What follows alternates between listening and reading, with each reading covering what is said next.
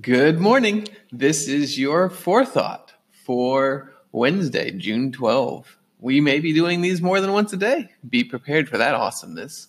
Remember, Forethought is your 4-minute lightning fast, quick thought for the day podcast, where I'm going to cover one item, one thought for 4 minutes, nothing else, and then send you on your way. Today's topic follows up on yesterday's topic. We talked about Netflix and we talked about their amazing open source projects. I even blogged recently about their ability to manage failure and downtime in their infrastructure. And wouldn't you know it, as fate would have it, they had an outage yesterday. The first one in years. And it wasn't not significant. I think they lost globally 2 hours worth of time, and they haven't yet defined or shared what it was that caused that. Of course, I got feedback because of my posts and my podcast, because the timing was just too ironic. But it serves a good point that needs to be brought up for today's 4-minute forethought. Are you ready for it?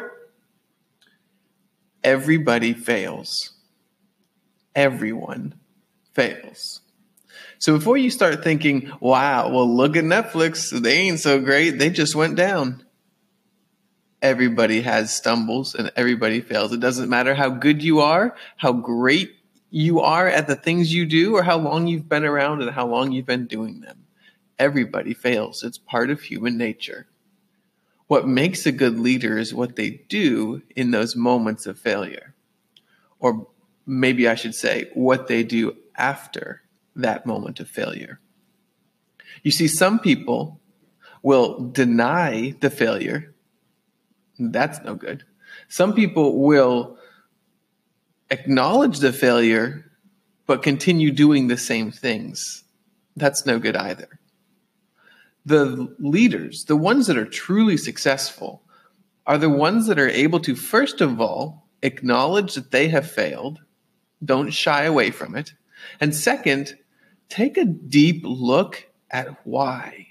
Again, it always goes back to why. Understanding the why behind things can change your life. Because if you understand the why you failed, you may be better equipped to not fail the next time. So, yes, Netflix went down. Yes, I just talked about how they were such an amazing leader. But my statement still holds true. In fact, maybe it holds even more true. Because everyone fails. It's what you do after the failure that defines you. So, I hope that as you go about your day-to-day, first of all, I hope you don't fail. But should you happen to stumble, should you goof up on something, should you fail, remember, it's what you do after you fail that is truly character defining. You can be a leader. You can be someone that stands out above the rest. And it all depends on whether or not you're leading. And if you're leading correctly, you're going to be acknowledging your failures and analyzing them for how you can be better in the future. That's your 4-minute lightning fast podcast for today, Wednesday, June 12th. I hope you'll join me again tomorrow for another episode of Forethought.